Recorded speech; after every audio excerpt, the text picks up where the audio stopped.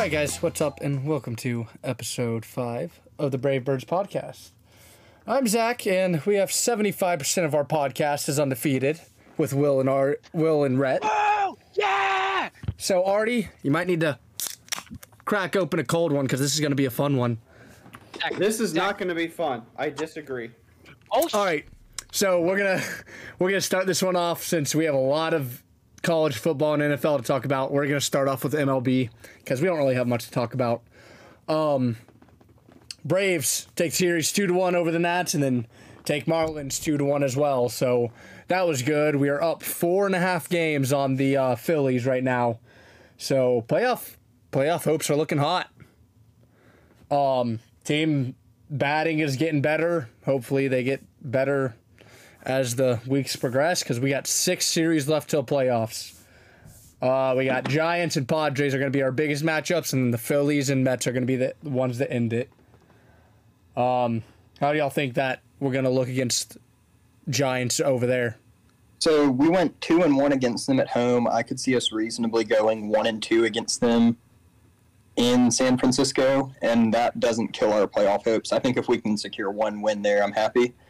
I was about to say, especially when we go play the Padres, they aren't looking good. I think we can take at least 3 of our 4 games. Well, I guess we got 3.1 games left because we still have like an inning and a half of that other doubleheader we had.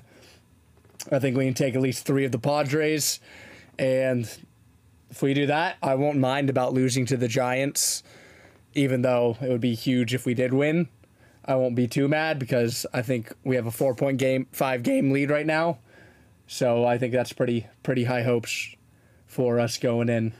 I think, looking at this schedule, I do think there's a lot of series that we can get, 2, if not 3 wins off of. Arizona, I think the Phillies, we can probably sweep if we're feeling it. The Mets, we have a potential to sweep. The Rockies at home, I think we can sweep. I think San Francisco and San Diego are just the 2, especially with being away games, that we're really going to have to hunker down and get 1 or 2 games off, like you guys said. But I think overall, I think that gives us a really good shot. The Phillies, we know, have a pretty dang easy schedule going forward, but I think that our 4.5 game buffer is going to carry us. I think we have a really good shot at making it to the playoffs, and hopefully we play better in the playoffs than we have the last that last little stretch against the Rockies and a little bit prior to that. I'm just excited to have a possible playoff contender, fingers crossed, 3rd year in a row that we make the playoffs. Well, it would be 4th because this will be our 4th East win.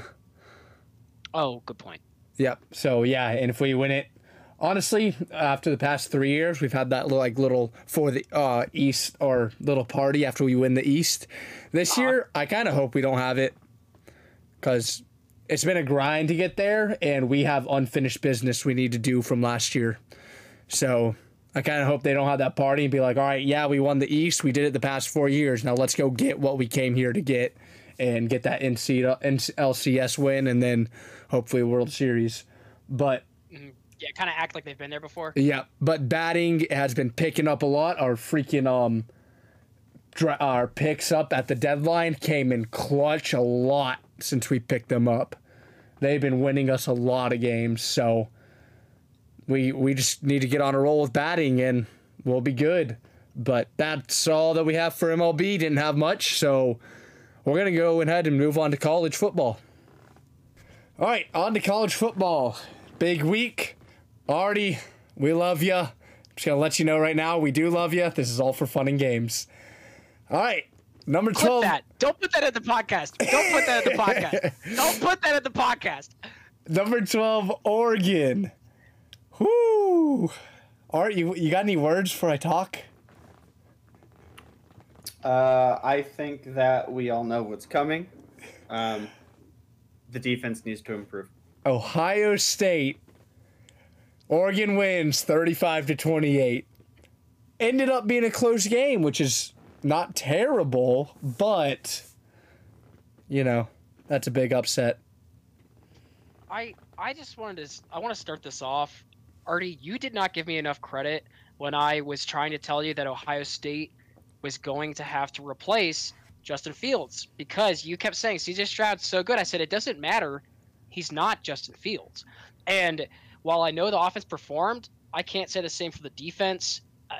Oregon's offensive coordinator, previous Mississippi State coach, previous Penn State offensive coordinator Joe Moorhead had Ohio State's number. You know, they just had an incredible offense. They were running and throwing the ball all over Ohio State all day, and really proved that Ohio State, you know, maybe was overranked at number 4, but I don't, you know, looking at the AP, I don't know that Oregon should have jumped all the way to 4, but top 10 for sure. It's just you could tell that Ohio State's not the same team last year that made the playoffs. They've got rebuilding to do, which is fine. You should expect that from a college. I think coming from, you know, having to eat my own words a little bit, I think the biggest thing that Ohio State gets away with a lot of the time, and some of the other big schools do as well, but especially it was shown with Ohio State this week, is normally, because of their recruiting, they have the best athletes on the field no matter who they're playing.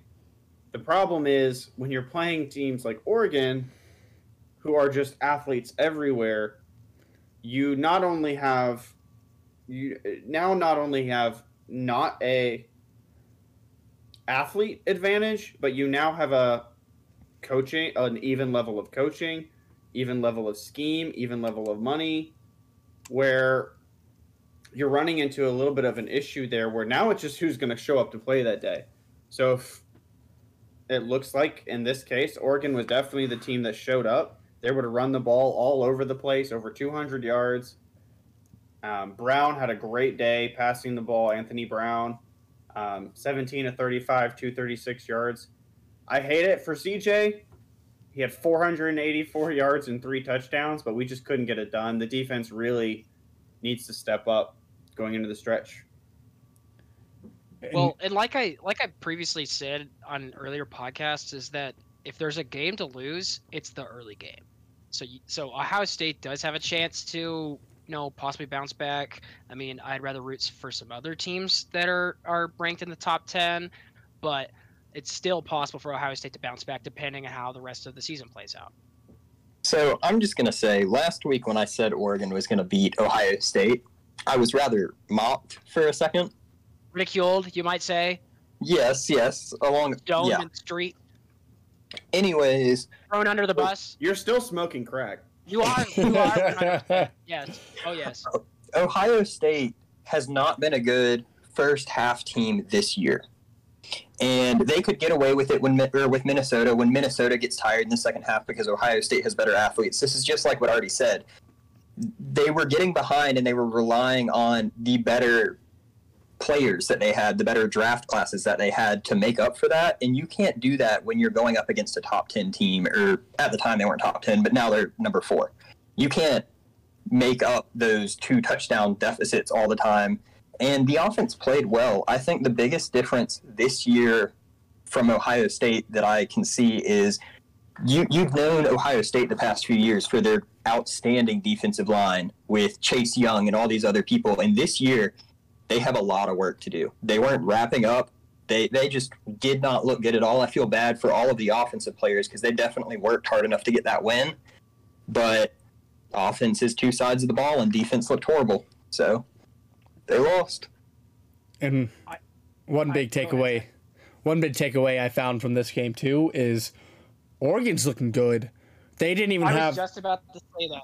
They didn't have their 2 best defensive players in the game because they got injured last week, and they still held them to 28 points. So Oregon, I think Oregon has a very high potential of being a playoff team this year. To say you held a team to 28 points, Ohio State is still a top 10 team. Right. And holding a top 10 team to 28 is still impressive. I mean, you go up against some other top 10 teams, and depending on if the defense shows up or not, you know, it could be a shootout. Otherwise, 4 touchdowns should get the job done. But I agree with you, Zach. I was going to say that. I still don't know if they deserve to be number 4, though, but I think that Oregon is looking good. I think that they might make a case for the playoffs. I think Oregon jumped up so much just because how unimpressive teams 5 through 10 have looked. Very true. Look at what Texas A&M did last week. Look at what Texas A&M almost lost. Yeah. Look at what Notre Dame did last week. They almost lost. But, like, the 5 to 10 range is not super impressive. I think there's a huge gap in between 1 through 3 and everyone else right now. And that's the reason Oregon could jump so much, is because these teams have struggled against nobody. Yep. Yeah, so Rhett, you bring up Colorado, Texas A&M. I was at that game, and first off, Texas A&M, it drops to number 7. They were one offensive drive from probably being, ranked in the 20s, if maybe even being unranked. They were so close to losing to an unranked Pac-12 team that it was it was literally their own mistakes that were shooting themselves in the foot. They fumbled the ball within the 1 yard line. Dude, I was so happy. I always go for the underdog, and when they did that and Colorado almost had that win, I was on the edge of my seat. It was electric. I mean, watching it live, so I was there with a bunch of A&M friends, and I obviously wasn't going to wear A&M maroon, so I was wearing like a black polo and just getting along with all the Colorado fans. I mean, the Colorado fans couldn't believe it. And then like the fourth quarter, it came around, and they were like, wait, we're still winning this game. Hold on a second here. Really, I kind of wish that Colorado had beaten them so that you could show that the SEC has that many more chinks in their armor. But I think the fact that the game was so close just proves that the SEC, especially the SEC West, it might be wide open depending on if Ole Miss, Arkansas, and who knows down the stretch, but maybe Mississippi State have formidable teams that can stand against Texas A&M. I don't know about wide open. You still have Alabama at the top. Yeah. I think the spot for number 2 in the SEC West is wide open. I think Alabama's a clear favorite. And I hate to say this, but I think Auburn might take that number 2 spot. I know Rhett will love that, but yeah, we'll get into that. The fact that they got up to 60 points week 1 and then 62 week 2. Granted, they were they were FCS teams, but still, what other team has put that many points up on an FCS team and shut them out? Very true. I think definitely looking good. Coming into week 3 will be a big tell for Auburn because, yes, we blew out some teams you were supposed to beat, but, I mean, blowing out a team that you have, just way better athletes than, yes, it's nice, but you can still go into a game against a top 10 team, and that means nothing. I think our running backs look amazing between Tank Bigsby and Hunter. Hunter had a 94-yard touchdown run, and we have a lot of offensive potential under Brian Harsin that we didn't have last year. I think this Penn State game will be a very interesting game. So, what do y'all think about it? I definitely think that Auburn can pull it out because they had 2 weeks to basically work on things. They basically had a live practice is what I would call it. They got to get a good couple points on them, and then they probably got to try a lot of things like, hey, let's see if this will work and see if we can try it against a good team when we get to them and stuff like that. So Auburn had some great practices for those 2 weeks. I'll basically refer to them as preseason games for NFL type stuff because they run up the score at first, and then they put their plays in that they want to try against better teams to see if it could work. And see what they have on their offensive line and their running backs. Like you said, he had a 94-yard run. Let's see if during a good team he can at least make it at least a 25-yard run. That would still be huge. I think we'll really see which of these 2 teams is legit this week. I think Penn State has shown they're pretty solid, but again, there's a lot of mix-up. 2 to 3-ish rank down. Nobody really knows how good anybody else is. Obviously, Oregon looked better than Ohio State, and they were missing 2 players. But Ohio State shows up, and their defense shows up. We don't know if that's a different game. We've seen 5, 6 get close to losing. Notre Dame almost lost. Clemson has played Georgia, obviously, but Clemson has lost a game. They weren't as dominant as last year.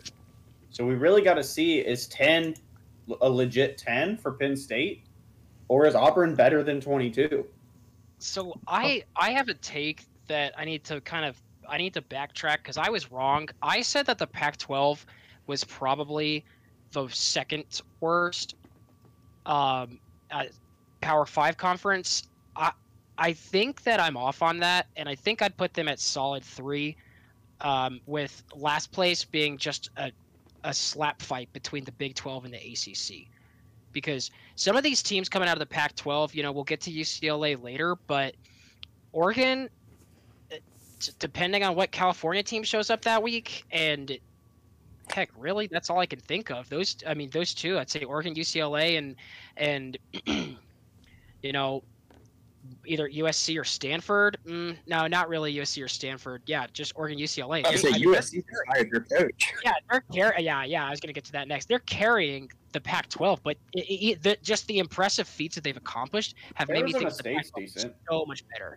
Yeah, that's the other team I was thinking of. Sorry, I got the colors confused. Arizona State's 19. They're pretty decent. I had the same colors in my head, but I just couldn't remember Arizona State's name, and I was looking right at them. But I'd say that those three are carrying the entire Pac-12 because Arizona's trash. Like Rhett just said, USC lost to unranked Stanford, so they just fired their head coach. You've got Stanford, who's already lost week 1 to Kansas State. You don't know about them. USC Stanford, that's kind of a weird matchup. Big like interconference rivalry. So I will say that the Pac-12 is a solid number 3. And my last take on this, going off of Notre Dame, is the ACC very likely will not have a team in the playoffs this year. Yeah, it's definitely possible, especially if Clemson doesn't show up in the other games that they have. I would say if the only way Clemson can get into the to the playoffs from looking at their schedule, they have to blow teams out by like 20 points because they have. I was looking at their schedule earlier, and there's literally no one that they play anymore. Georgia was the only team they played, and so if they don't blow out, I think if you look at, if we have a potential SEC championship of Alabama versus Georgia again, I think if both of those teams are still undefeated and are ranked 1 and 2 and have looked good, I think both of those teams get in like they have in the past. And then it just comes down to Oregon, if they run the table and win their championship, I think they get in. And then if Oklahoma runs the game and just runs the rest of their season and they win the championship, then I think you kind of look at 2 undefeated teams with championships over a Clemson team with a loss, and you can't kick Georgia out at that point because Georgia beat them. So I think, it's going to be tough for Ohio State and Clemson to both get in.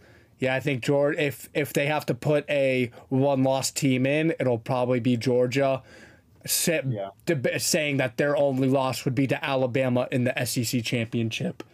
And the fact that, and especially if they keep playing as they've been playing and blowing out the nobody teams and play good against like Auburn and stuff. But that's another thing with how Auburn's looking. Granted, they are playing the nobody teams right now. If they keep rolling like they have been against them, though, that could be a very close game. So going back to my take on the ACC, Clemson is probably carrying that conference by itself because even though Notre Dame's ranked 12 again, like always, always, even though Notre Dame is ranked 12th, Notre Dame almost lost to Florida State, then Notre Dame almost lost to Toledo, which, by the way, I want to touch on that. It was really cool. The QB's finger got popped out of place. He walks over to the sideline, has the coach pop his dislocated finger back into place, and then he throws the game-winning touchdown for Notre Dame. So, that was cool, but it should have never come to that in the first place. And Florida State, who almost beat Notre Dame, lost to Jacksonville State, just an unranked FCS team with should have been contender at all. So Notre Dame is way overranked at 12. The ACC is going to be blown wide open if Clemson loses another. Also, Notre Dame is not in the ACC for football. Oh, yeah. I've heard rumors about that. So when their contract with NBC runs out in 2023, ACC is going to force the football team to join them, or they're going to kick the whole school out of the ACC. Good. That's a rumor right now, and I'm pretty sure I believe that rumor 100%.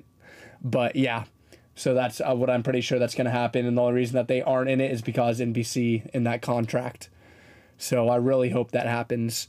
But yeah, that Notre Dame Toledo game, barely winning that game by 4 points. Notre Dame is they only get ranked high because of their name. It's like Texas. They have good players. They have good players, and they have a decent coach. Like Jack Cohn's going to the NFL. Like he's really good. It's just a matter of can they perform as an entire team. Their defense is pretty stout. I think they have the pieces on offense. I just don't know if they are as good as a lot of the other teams in the top 5, top 10. Yeah, I agree with you there. And then, but yeah, going back to that namesake, like Texas. Texas is back. They won one game to a nobody. They're back. So they're back. They're back to being unranked. They're back to being terrible. That's good, Artie. But the fact that everybody always says they win their first game of the year to an FCS team, everyone thinks they're back. And then the next game, they lose to an unranked team, which is great. Talking about that, the Arkansas-Texas game, 40-21. Arkansas blows them out of the water. And people still wanted to say they were back before that game. Oh, that was funny to watch. I love seeing the Texas fans like say they're back and then lose, and now they just shut up and hang their heads. For like the past 3 years, that's the if that's not just longer. The stupid thing. Yeah, I mean, I can't remember when it was that Sam Ehlinger won that bowl game, and you have the famous "We're back" video clip, but that's what I think it was 2019. So 19, 20, and then 21 season.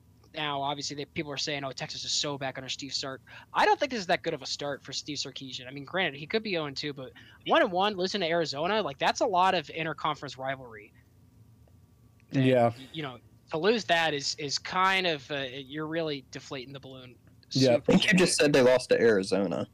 God bless America. I probably did. I meant Arkansas. Just leave it in. I just want to bring up the fact that Arkansas was fined $100K for storming the field, but Texas is paying Sarkisian $5.2 million this year, so who's the real loser? I think it's hilarious because Texas and Oklahoma are going to be joining the SEC in 2025, and Texas just lost to historically the worst team in the SEC West. They're not going to have a fun time these first few years in the SEC. Yeah. Well, Rhett, can you say that Arkansas is the worst team, or would you say Mizzou is the worst team? I said historically the worst team in the West.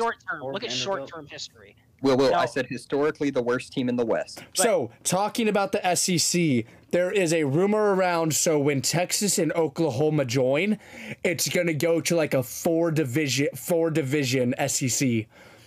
Mm-hmm. And oh, dude. Split the United States? Yeah, so what's going to happen is basically, so say you have the North, South, East, and West division. The North and South will be the ones competing for one SEC spot, and the East and West will be competing for another one. And then the next year it's going to rotate where the North and the East will be competing for one of the SEC championship spots, and the West and South will be competing for one of the SEC spots. That's a rumor I heard about how the SEC is gonna split up once Oklahoma and Texas join. So I'm excited to see that. I'd be happy about that because then you could have Auburn Alabama and Georgia competing for the one spot, and have the other side 2 different teams.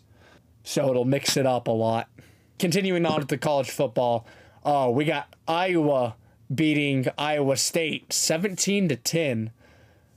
Rhett, I know this was...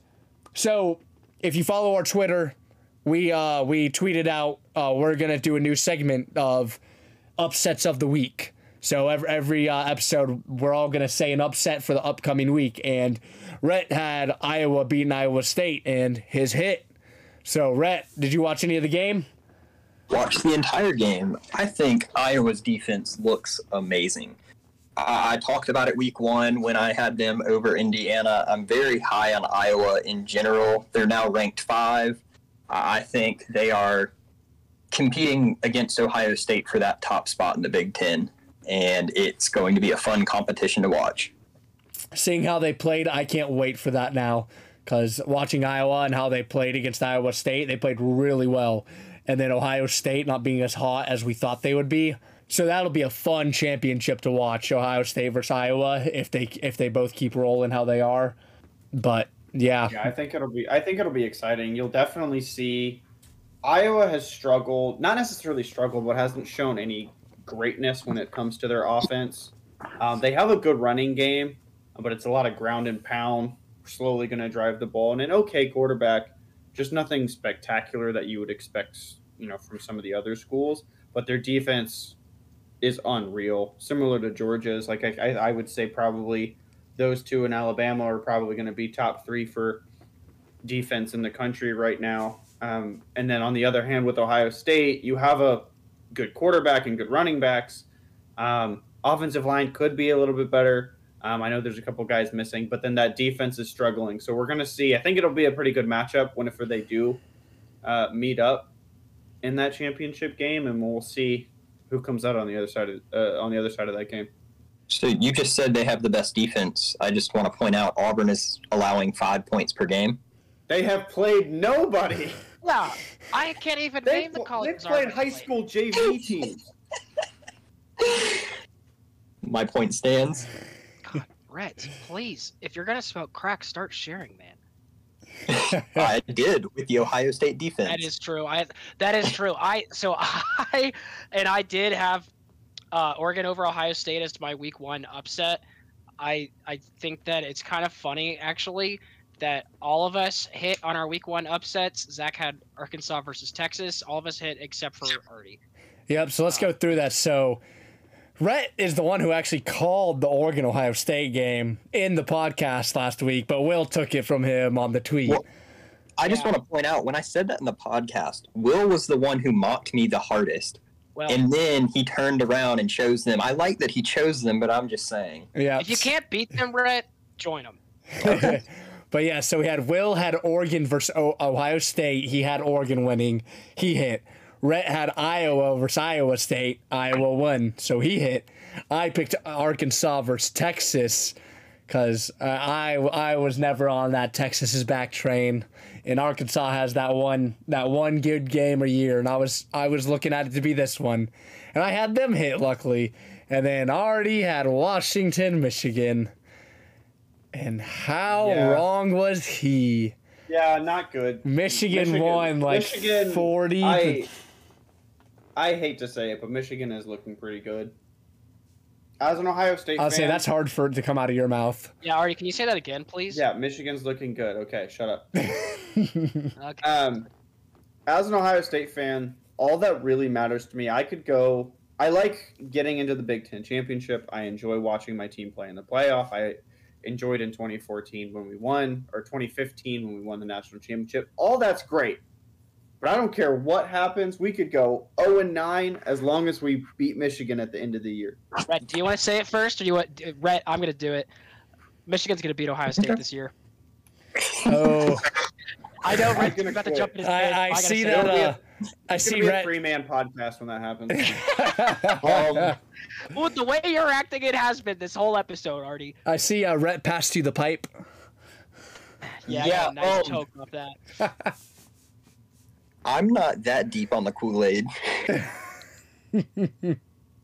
Dude, I am in. We haven't even talked about Mississippi State yet. I am in. I'm fully in. I'm going for some bold takes. All about bold strategies, Cotton, and we're going to see how they pay off. All right, well, let's talk about Mississippi State this week then. Oh, my God. Our team is awesome. We are electric. We want Bama. Give them Bama. We want them. After the way we played against La Tech, I'm happy for how we played this week. For beating NC State when we were supposed to lose. We beat them, 21-10, I think it was. Let me go check that real quick. 24-10, sorry. We beat them 24-10. Will Rogers had a great game. He went 33 for 49, pass percentage of 70%, had 294 yards and 2 touchdowns, no interceptions. Running game wasn't the best. We had about, 30 yards of rushing. Oh, wait, no, sorry. Yeah, 30 yards of rushing-ish. But, of course, we're an air raid team, so we throw the ball a lot more than we rush. So, seeing that...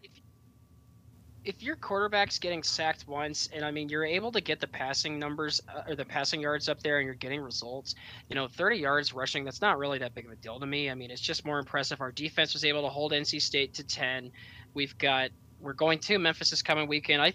I mean, I feel great. We weren't even favored going into the game, and the game was at home. So I have nothing but good things to say about this. Will Rogers looks great, had almost 300 passing yards, like you said. Overall, good win. Yep, and best play of the game was the very first play of the game. 100-yard kickoff return to start it off was huge. Yeah. Oh, that was such a good play. But all right, on to good teams. BYU upset Utah 26-17. Honestly, I don't see it as a big surprise. I don't think Utah's a top 25 team. So, Zach, you, me, and Artie. You, Artie, and I all last week said that Utah would win this game. And Rhett, I can't believe it. I can't believe I'm saying this. Rhett was the only person who was right again about that. Yeah. So, I think we all knew, though, that it was going to be a close game. And now you're seeing BYU getting the recognition, being ranked, and bumping Utah out. But we all knew it was going to be a close game. And obviously, it was a decently close game. I just think we all assumed Utah would be a little bit better because they've been talked about higher in the Pac-12. Yep. Yeah. But now we clearly have two teams in the Pac-12 that have proven themselves a little bit better with UCLA and Oregon. So I just, it's not as surprising. Unfortunately, we have to give Rhett a little bit of props, even though I hate him today. God, this Kool-Aid tastes good. Oh my god. What flavor is it? Just the classic. What? Red. Whatever the red flavor is. Yeah, it's just like Gatorade. I don't know the actual flavors. I know the color. Oh, that's a good point. And Rhett is a Gatorade addict. Oh, yeah. Oh, yeah. Literally, when I lived with him, there was never a time where I didn't see Gatorade in the fridge. All right, to close out the college football section, we're going to go over just a couple of games that we're seeing going into week 3. The biggest game that we're looking into is going to be number 11 Florida going against number 1 Alabama. We then see number 2 UGA playing against South Carolina. Number 10 Penn State going against Rhett. Your disgusting Tigers. Number 22 Auburn. Arizona State playing the newly top 25 ranked BYU. Number 13 UCLA against a good Fresno State team that we've seen in the past. Yep. And then we're looking at a rising Big Ten team, Michigan State, going against number 24 Miami, holding on to their ACC hopes. And then now we're going to jump into our week 3 upsets. Focusing on Rhett, he has Auburn beating Penn State. Rhett, what do you have to say about that? I mean, I kind of already covered it earlier. I think Auburn, it's going to be a matchup of can Penn State control Auburn's rushing game? Because obviously we played some high school teams, but we're averaging 340 rushing yards a game. We have the top scoring offense and the top scoring defense at the moment. So, I mean, this is going to be a big proving game for both of these schools. Auburn hasn't really played anybody yet. Penn State's played one good opponent, and I think Auburn comes out on top.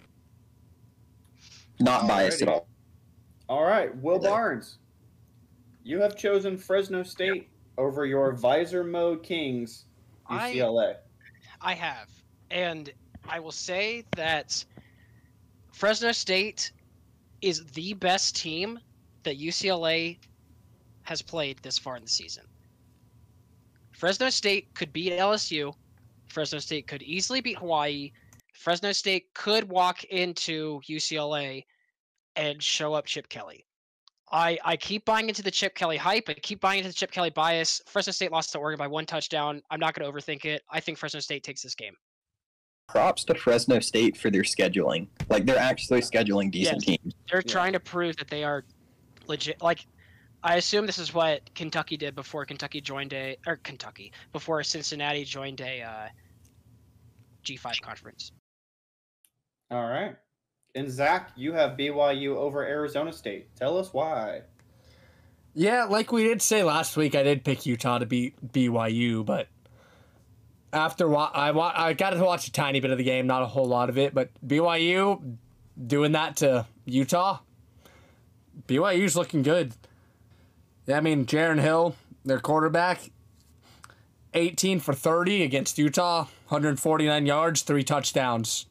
Arizona State, I don't think they're as hot as everybody's thinking they are in the way they're playing. So I got BYU over Arizona State. Granted, I'll eat my words if they lose. I just thought that would be a good upset to see. I agree with Zach. I think BYU wins. I've been high on them again this year, and I think they pull it out again. And I am selecting Michigan State over number 24, Miami. I think Miami, unfortunately, just doesn't have the weapons that they need. I think De'Aaron King, great quarterback, but just doesn't have the supporting cast. When you watched Alabama, yes, it's Alabama, but the offensive line was just getting ran through.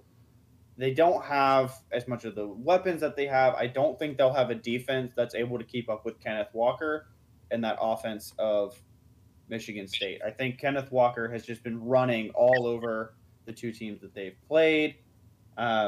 He scored 4 touchdowns in week 1. I just don't think Miami's going to have an answer for them. I think Michigan State gets in there and walks over Miami. I think Kenneth Walker shows out with another 2 to 3 touchdown game, probably 150 plus yards. All right, like I mentioned, we've got number 1 Alabama going against number 11 Florida. Both teams looking solid. Both teams going in undefeated. What do you guys think going into this game? Alabama's going to be Alabama and kill them. Florida does not look nearly as good as they did last year. They lost Kyle Pitts, and they have a new quarterback, don't they? Yeah, and Trask, yeah. And yeah. They still honestly haven't even figured out their quarterback situation yet. Yeah, so I think Alabama's just going to run over them. I agree. Alabama has a good track record this season against teams in the Florida State. Alabama's like a 14-point favorite over this. I think they're just going to go out and put out a statement against Florida. Not saying Florida isn't a good team. It's just the difference in between Alabama and the top 3 schools and everyone else. Yeah, and watching Alabama, Bryce Young, he hasn't played super good teams, but honestly, I'm putting him in my Heisman contender right now. I think if Florida was able to figure out who their quarterback is, I mean, because they're still splitting time between Emory Jones and Anthony Richardson, I think that they would have a better shot at this. And I'd love to say Florida could win this at home. But the fact that they're still switching back and forth between starting QBs has me unquestionably taking Alabama to win this. I would love to be the guy that says Florida could pull this off and beat Alabama at home, but I just haven't seen enough out of their starting QB to make me confident in that. Yeah, it's for me too. Like Emory Jones has shown promise, but he also has 4 interceptions. Right. And Anthony Not Richardson. against good teams. Yeah, and Anthony Richardson has been able to move the ball. He's a little bit more of a runner, and he still has 2 touchdowns. But I don't think he has as much experience or hasn't been able to have enough deep balls or enough necessarily in the pass game at all. He hasn't really thrown a ton of passes. He's only made 11 attempts in 2 games. So I still think they will go with Emory Jones. I just think when you go up against an Alabama defense, you really, really need a star-studded quarterback back there. And somebody who has gotten, if you're playing 2 no names, somebody who's gotten all of the reps that you feel confident in. Dan Mullen is a great quarterback coach, so down the road, whoever wins out is going to turn into a good candidate, but I just don't think I've seen it yet. And yeah, like you said, you got Emory Jones throwing interceptions, and you're going up against Florida Atlantic and South Florida. This is not impressive, and Dan Mullen can do better. All right, the next game we want to go over, the other big game. We don't know how big this will be, but with South Carolina looking good and UGA's offense being somewhat unproven against a good team, still against Clemson, they only scored 3 offensive points. We've got number 2 Georgia versus South Carolina. What takes do you guys have for that? I'm kind of worried about it because my mom's a huge South Carolina fan, so we watched the South Carolina game this weekend, and the fact that they barely beat East Carolina by 1 point, I think it was. 3 points by field goal. Barely. And for how good UGA's defense is. Barely. It's all going to come down to how good South Carolina defense is on UGA's offense. Rhett and I will be at the game, so Artie and Will, we're going to give you some live updates. But I hate to say it, UGA's... Well, actually, I don't hate to say it because I used to be a huge UGA fan before I went to Mississippi State. And me and my mom always watched the games and fought together, which was so fun. But I feel like UGA is going to win. I don't know who I'm going to pull for, though. Yeah, I love So, I had a pretty hot take last week with South Carolina over UGA this coming week. UGA comes out as a 30.5 point favorite in this game. I'm going to retract what I said on the South Carolina victory, but I do think South Carolina puts up a good fight. I think they lose by a touchdown to 14 points, and I don't think the South Carolina Gamecocks will be as limp as everyone thinks. I actually agree with that, Rhett. I will be honest. The grad assistant has put up better numbers than I thought. I mean, there was a scare against Eastern Carolina. Eastern Carolina is not a bad college, a bad football college, but they're not UGA. UGA, though, doesn't have JT Daniels. And I think that with Stetson Bennett starting at quarterback, unless JT Daniels is coming back this week for this game, this will be pretty close. All right, I think that's all we've got for college football. I think we're going to move on to NFL. Will, take it away. Well, NFL. Yep, this one's going to hurt like a bitch. So we'll just go ahead and air out the dirty laundry. It sucks to be an Atlanta fan sometimes. The Falcons, God, I actually don't have anything nice to say about the Falcons this week besides that Younghoe Koo is as good as I thought he was. And he's literally the only good working gear on our entire team right now. Yeah, I got one little. I agree. I got one little thing I'm pissed at them about now. Me and one of my coworkers were both huge sports fans in general, so we talk at the end of every shift. I see him on my way out, and we sit there and talk for 20 minutes about sports. We talked about the Falcons and how shitty they are, and we needed... So, Matt Ryan, yes, he's a great quarterback, but he's only good if he has an offensive line. We don't have an offensive line. We haven't had one for like 3 years.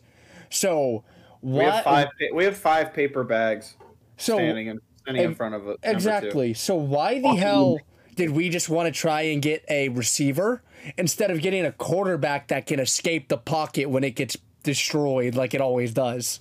Like if we picked up Justin Fields for our pick, we could put him in, he can get out of the pocket and work with it. Matt Ryan he has no mobility. He's a pocket passer, which means he needs the pocket to pass. We don't have a pocket on the Falcons. It collapses every freaking play. So why did we go out and I love Kyle Pitts. He's going to be great when we have a good passing quarterback that has time to pass. But why did we get a receiver when we needed either an offensive line or someone who can get out of the pocket that collapses every time? That's my take. That's my take on the Falcons, and I'm going to pass it on.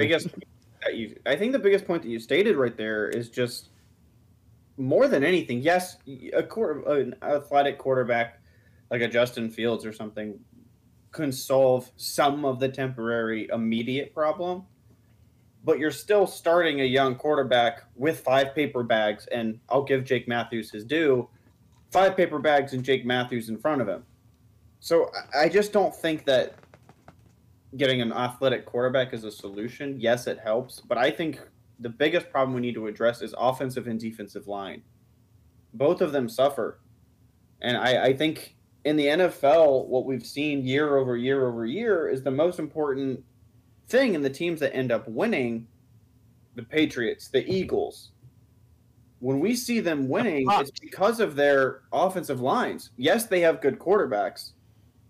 I'm not taking anything away from Tom Brady. I'm not taking anything away from Carson Wentz when he was playing. But Nick Foles doesn't win that Super Bowl for them if they don't have the best offensive line. I think that's where we need to start every single year is not look at a star-studded player like a Kyle Pitts coming out of Florida, but let's get the best offensive lineman out of Alabama or out of Georgia or somewhere that has this reputable 5-star draft pick offensive line. We need new guards. We need a new center. Why do we not invest in that? We're paying Matt Ryan way too much money. Artie, would if the Falcons lottoed into a really high roller pick, top 3, would you suggest that the Falcons trade that pick for multiple later picks, because you're not going to have offensive linemen picked up in the top 10 usually? Or would you? I would almost. Would you want to get veterans? I would think about definitely trading if we have a top 5 pick. Mm-hmm. I would definitely see, unless there's somebody that's on the offensive line out of some school that is just unreal. I think, yes, getting healthy 1 or 2 veterans and then a draft pick or something out of our 2nd or 3rd pick, I think that would be a fantastic idea. We just got to start somewhere. I'm tired of getting just top end weapons, but not having the pieces to protect them. Falcons had 11 penalties. All preseason, we knew penalties were an issue, and we were going to work on them and all these things, but we had 11 penalties. I thought Arthur Smith after the first quarter ended. We need to see discipline when it comes to penalties. Obviously, we have a lot of work to do in all areas. Matt Ryan can't carry a team when he has 0 time to let people get downfield and all these other things. It's pathetic. I don't even want to watch a Falcons game at this point. It's just sad. Yeah. I definitely understand that. And one good thing I'll pull away from this week, the only good thing I can, because it's hard to pull away good things from the Falcons, minus Will talking about Koo and the kicker. Our rushing game wasn't terrible. Our pickup, Cordell Patterson, he only had 7 carries for 54 yards. 7.7, averaging 7 yards a carry. That's not bad for a running back. Mike Davis was pretty. He did all right. He had 15 rushes for 49, but that Cordell Patterson pickup, I think that was pretty good. But we need to fix that line, like Artie was saying. Yeah, I don't hate that. The next topic point I want to discuss for the NFL, this is kind of a cool statistic, is rookie quarterbacks versus returning injured quarterbacks. So obviously this was one of the best draft classes. They say this, every year, every 2 years, this is one of the best QB draft classes to come through the NFL draft. Well, Trevor Lawrence and Zach Wilson both did not get the wins. And then we had returning injured QBs putting on a show. You had Joe Burrow pull out the Vikings overtime win. I'll let you have the floor here in a moment. But first, I'm going to let you have the floor on Dak Prescott coming back with the Cowboys, keeping it a close game. And really, it came down to the Cowboys defense not being able to secure the win at the end. I think it's kind of cool how you see these injured QBs with 1 or 2 years. For Dak, he graduated 14, so he started the league at 15. He's got a couple more than Joe Burrow. But they're coming back off these injuries, and they're performing great. And then just you see these rookie QBs realize how quickly, oh, shit, we're not playing college ball anymore. Yeah, especially how Trevor Lawrence threw 3 interceptions. I think he's not used to the speed and good defenses, because the only good defense he ever played in his years was when he was in the national championship against those. But those still aren't NFL. He had a couple NFL players he was playing against, but being a whole squad of NFL players, completely different. So he's got a lot of warming up to do.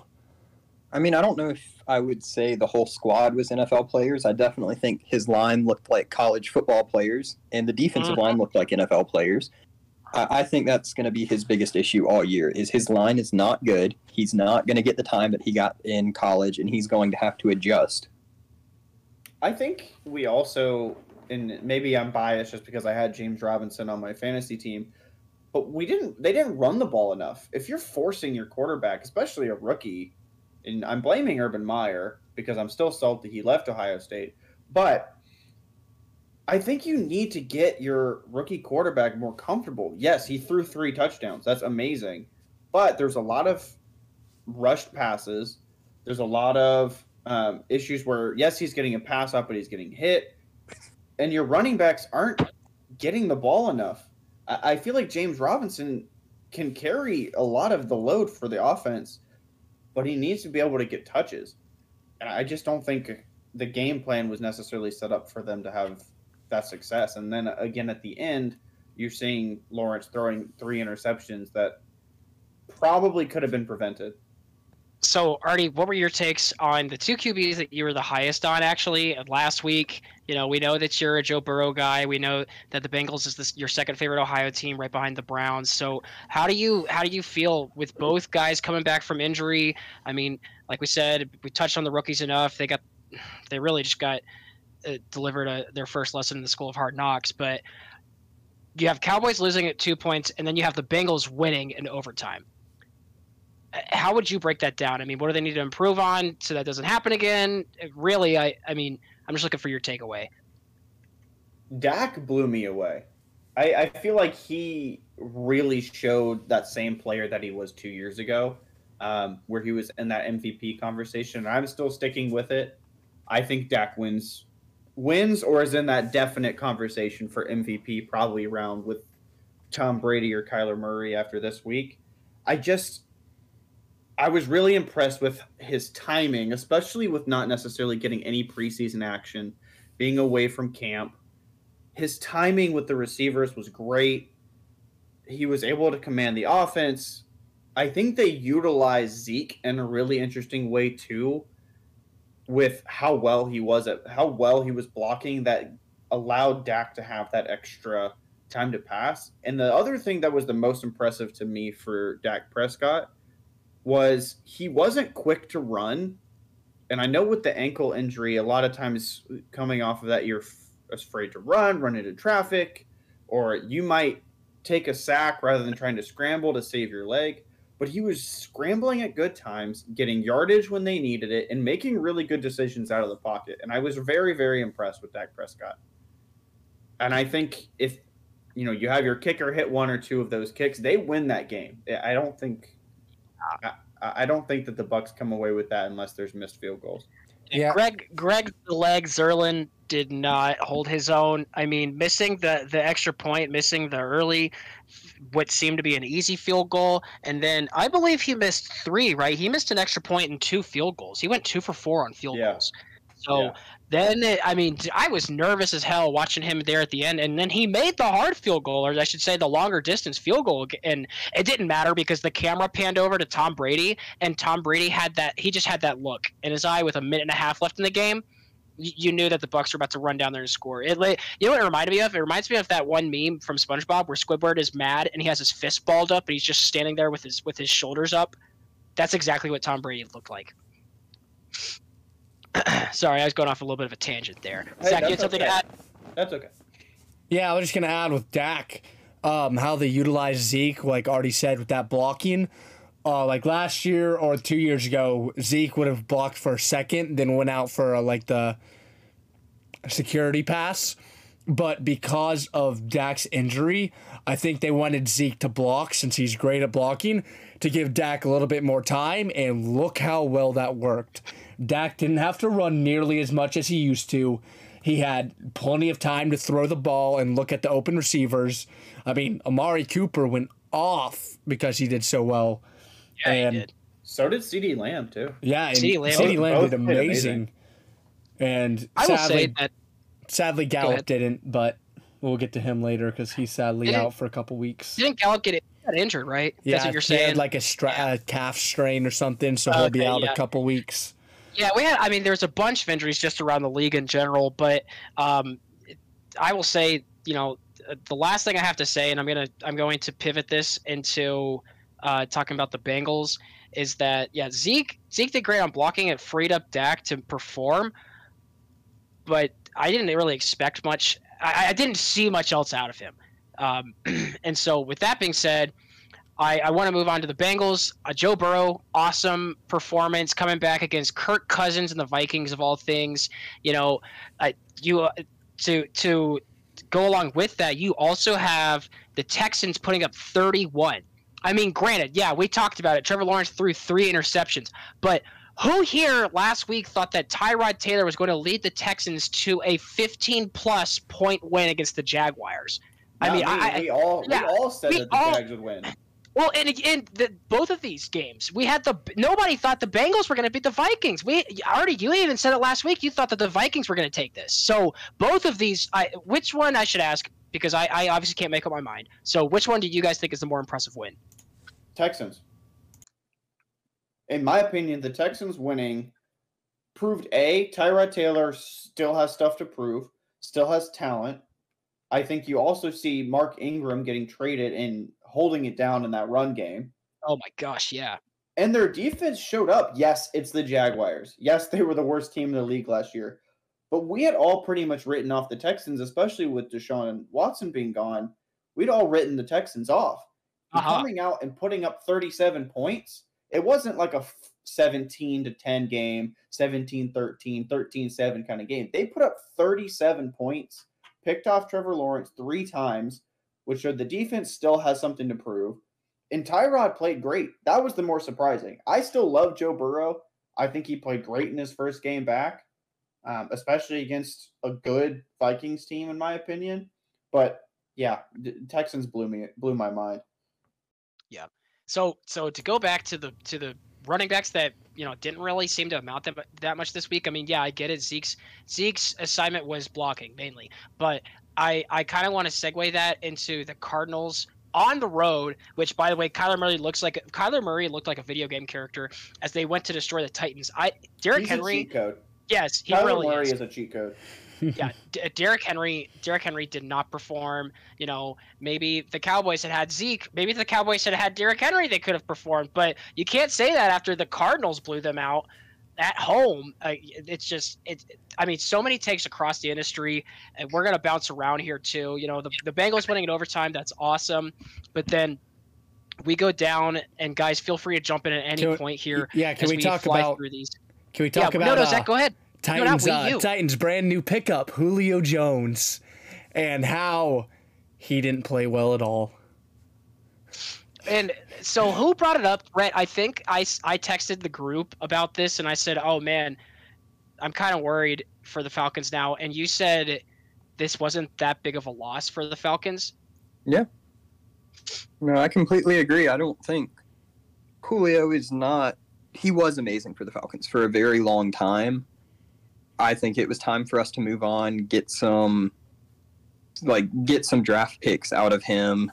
It was time. I don't think Julio does amazing at the Titans, they just have so many weapons to go to, and Tannehill already has chemistry with A.J. Brown and all these other people. I don't know how Julio fits into that situation. Yep, and he had 3 receptions for 29 yards. And then he got yelled at. And a big penalty. Yeah, the big penalty, and his coach called him out for it.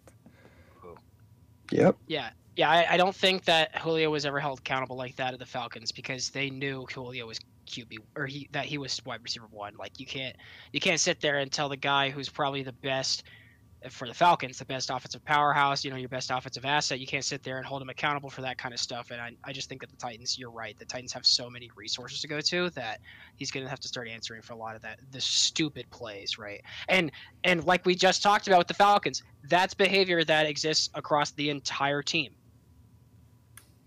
But I think what we'll see with the Titans is, yes, you'll still have Derrick Henry. Yes, you'll have the offensive line. Yes, you'll still have Tannehill in the wide receivers. But I don't know after watching this game if we see the same Titans we have the last 2 years, where we're getting a ton of improvement and Derrick Henry's just running over people and their offensive line is great. Yes, that's a potential. Yes, the Cardinals have gotten better. Yes, Kyler Murray is growing into himself. Yes, they have DeAndre Hopkins. But I don't know where the Titans go. Are they better? Have other teams figured them out? I guess we'll have to wait and see. So I have two different takes left on this game. First off, I have Kyler Murray as my MVP pick at this point. I think Dak is a close second, but I think Kyler Murray is just going to have an outstanding year and win that. And then the second take, the Titans have a new offensive coordinator. He has to learn how to use all these weapons because they have so many weapons. He's going to have to adjust to get used to using Derrick Henry as the running back that he is and like just running him into the ground. He can run 30, 40 times a game easily. They're going to have to get used to Julio. The offensive coordinator is going to have to just get used to the team in general. So I don't think it's a big surprise that we see them come out and lose this first week. So, I mean, yeah. I will say it's going to be interesting to see how the Titans bounce back with Arthur Smith. But, yeah, I think you're right, Rhett. And moving on to just an offense-filled game, Chiefs complete an insane comeback to beat the Browns, who seemed like they were off to the runnings there. I thought the Browns were going to take that game. The Browns were up on the Chiefs. The Browns scored one touchdown in the second half. The Chiefs scored 3. Or they scored 23 points, I should say. And there's the clip online of when Pat Mahomes gets into trouble, and he literally, I think that the caption is like, screw it, I'll just throw it up. Tyreek's down there somewhere, and he hits Tyreek Hill, and then Tyreek Hill for a 75-yard touchdown. So, Artie, I'm sorry, but your Browns did not win. I was rooting for you guys, though. They're not my Browns. Again, I am not a Browns fan. Let me just say, when I said last week that the Chiefs were going to win by 40, I meant 4. Yeah, I bet you fucking did. I clearly meant 4, and I hit spot on. Sure, your mouth made the typo of hitting the extra 0. Yeah. Zach must have typed it into the docs for me, and I just read it wrong. Yeah, well, I mean, does anybody really want to talk about this game? Or because I think we should just have a quick moment of silence for the Browns. Let's just say I think both of these teams looked really good, and this could be a preview of a matchup that we see in the playoffs, like we did last year. We saw the Chiefs and the Browns, and the Chiefs ended up winning. I think the Browns are a good team. I think they're going to continue to become a better team.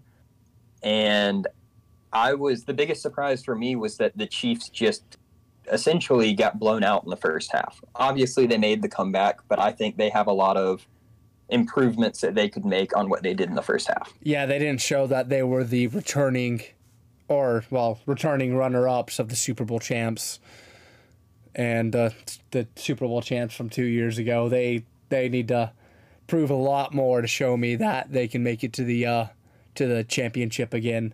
But I just want to point it out there, I'm the only one who said it was going to be a close game. Chiefs win. I don't actually know what I said, but I highly doubt I said that the Browns would keep it a close game, Zach. So I'm going to agree with you on that. I do agree, though. The Chiefs have a lot of work if they want to be considered, the Super Bowl champions they were 2 years ago, or the Super Bowl runner-ups. The Browns are not a bad team, though. Like Rhett said, the Browns did beat the Steelers coming off a hot streak. They beat the Steelers in the playoffs. They obviously lost to the Chiefs next round, but still just some exciting football to see all around. So I agree with you, Rhett. This might be a foreshadowing to a future playoff game. Zach, do you want to talk about your depression first, or do you want me and Artie to talk about our boy Teddy B?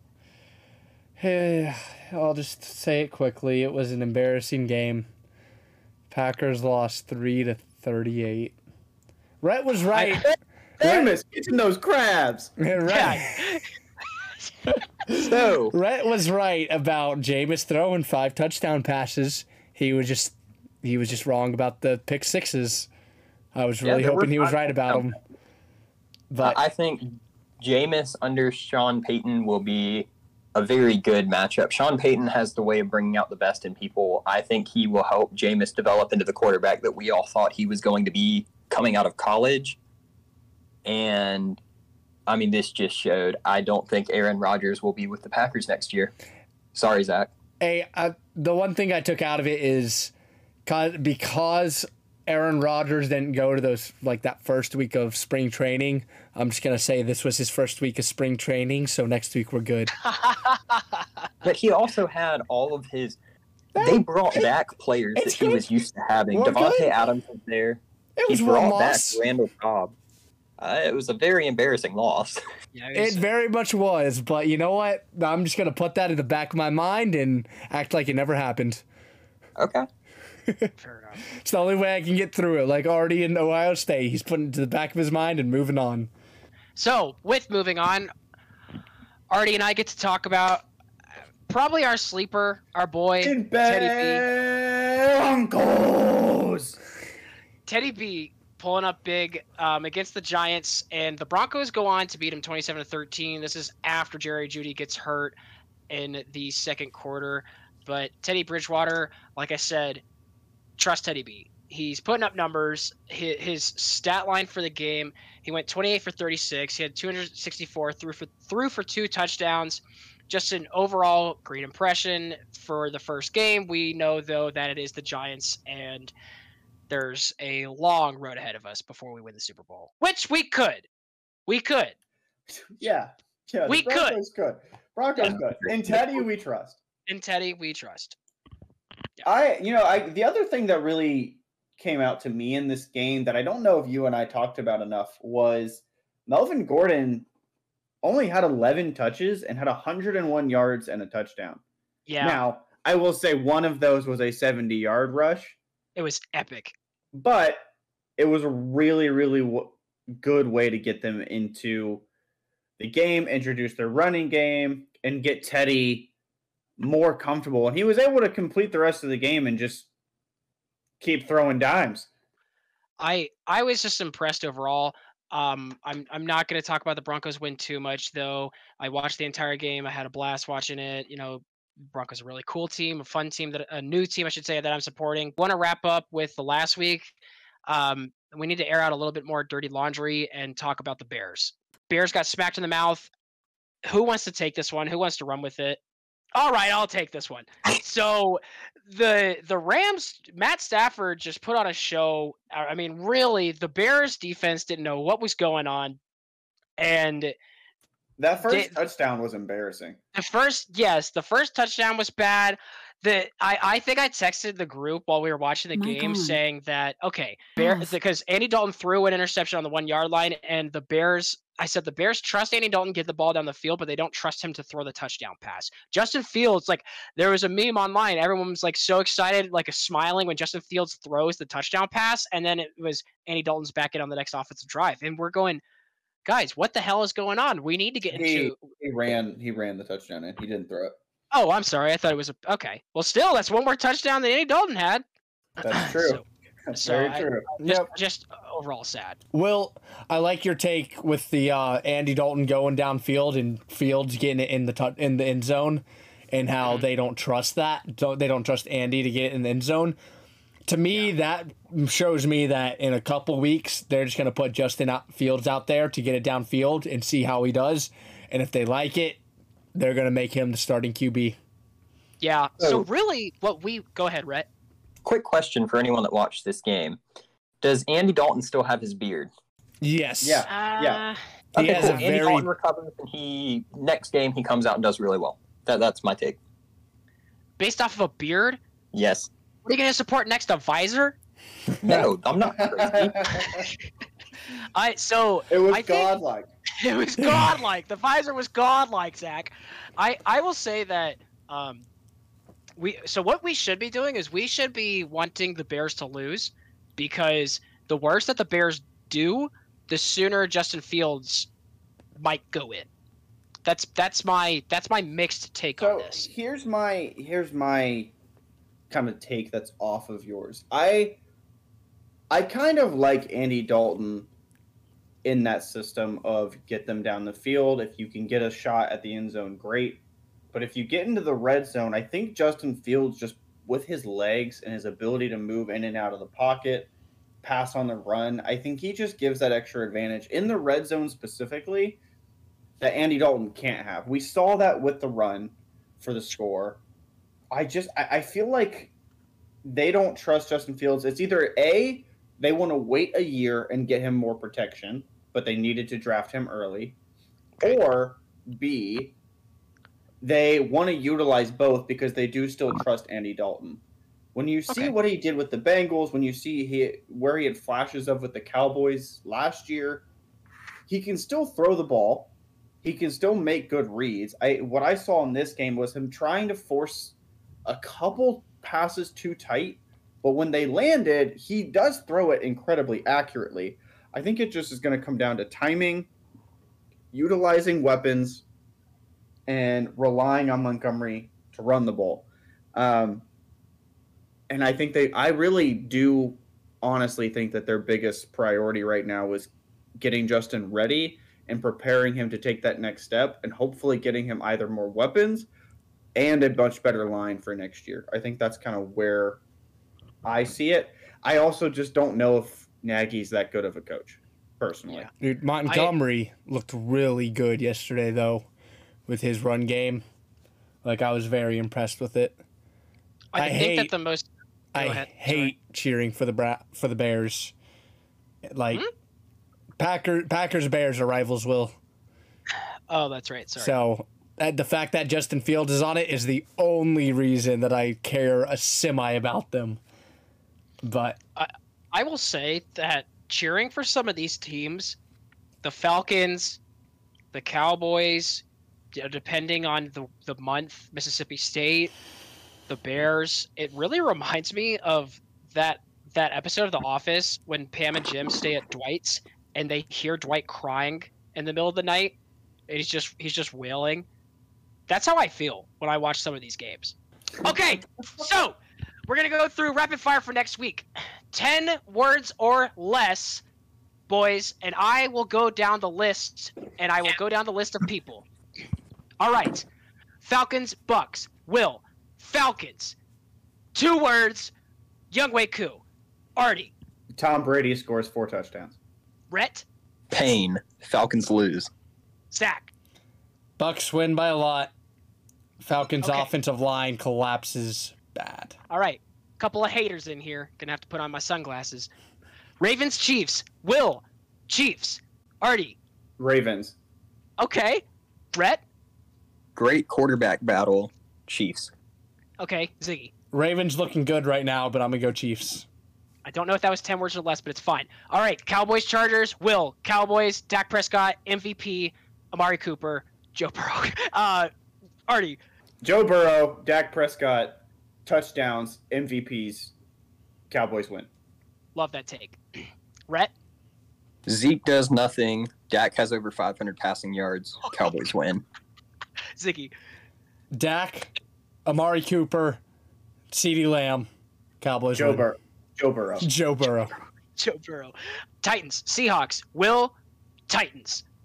Derrick Henry, tree trunks for Cavs. Artie. Russell Wilson, long balls, and Derrick Henry runs the ball a lot, but I'm going to go with Seahawks. Okay. Rhett. Russell Wilson, Tyler Lockett, DK Metcalf. Titans win by a lot. Okay. Zach. After last week's performance by Titans, I'm going Seahawks. That was way more than 10 words. All right. On to the next one. Vikings, Cardinals. Will. Kyler Murray, Cardinals, video game. Cardinals win. Cheat code. Kyler Murray, DeAndre Hopkins, cheat code, Cardinals. Okay, Rhett. Kyler Murray, Cardinals. Zach. Cardinals. Okay, all right. I think it's the only one that we've all had together. Okay, next one, Rams, Colts. Will. Colts defense, Jonathan Taylor, Phillip Rivers 2.0. Artie. Matt Stafford, long balls, Joe Burrow, Rams. Okay, Rhett. Carson Wentz is washed, Rams. Okay. Ziggy. Rams. Matt Stafford. Okay. All right. On to the grand finale. Bengals, Bears, Artie. Bengals, Bears, Barnes, Burrow. Bengals win. Jamar Chase is awesome. Okay. Will. Bengals, Bears. Bears beats Bengals, Burrow, Battlestar Galactica.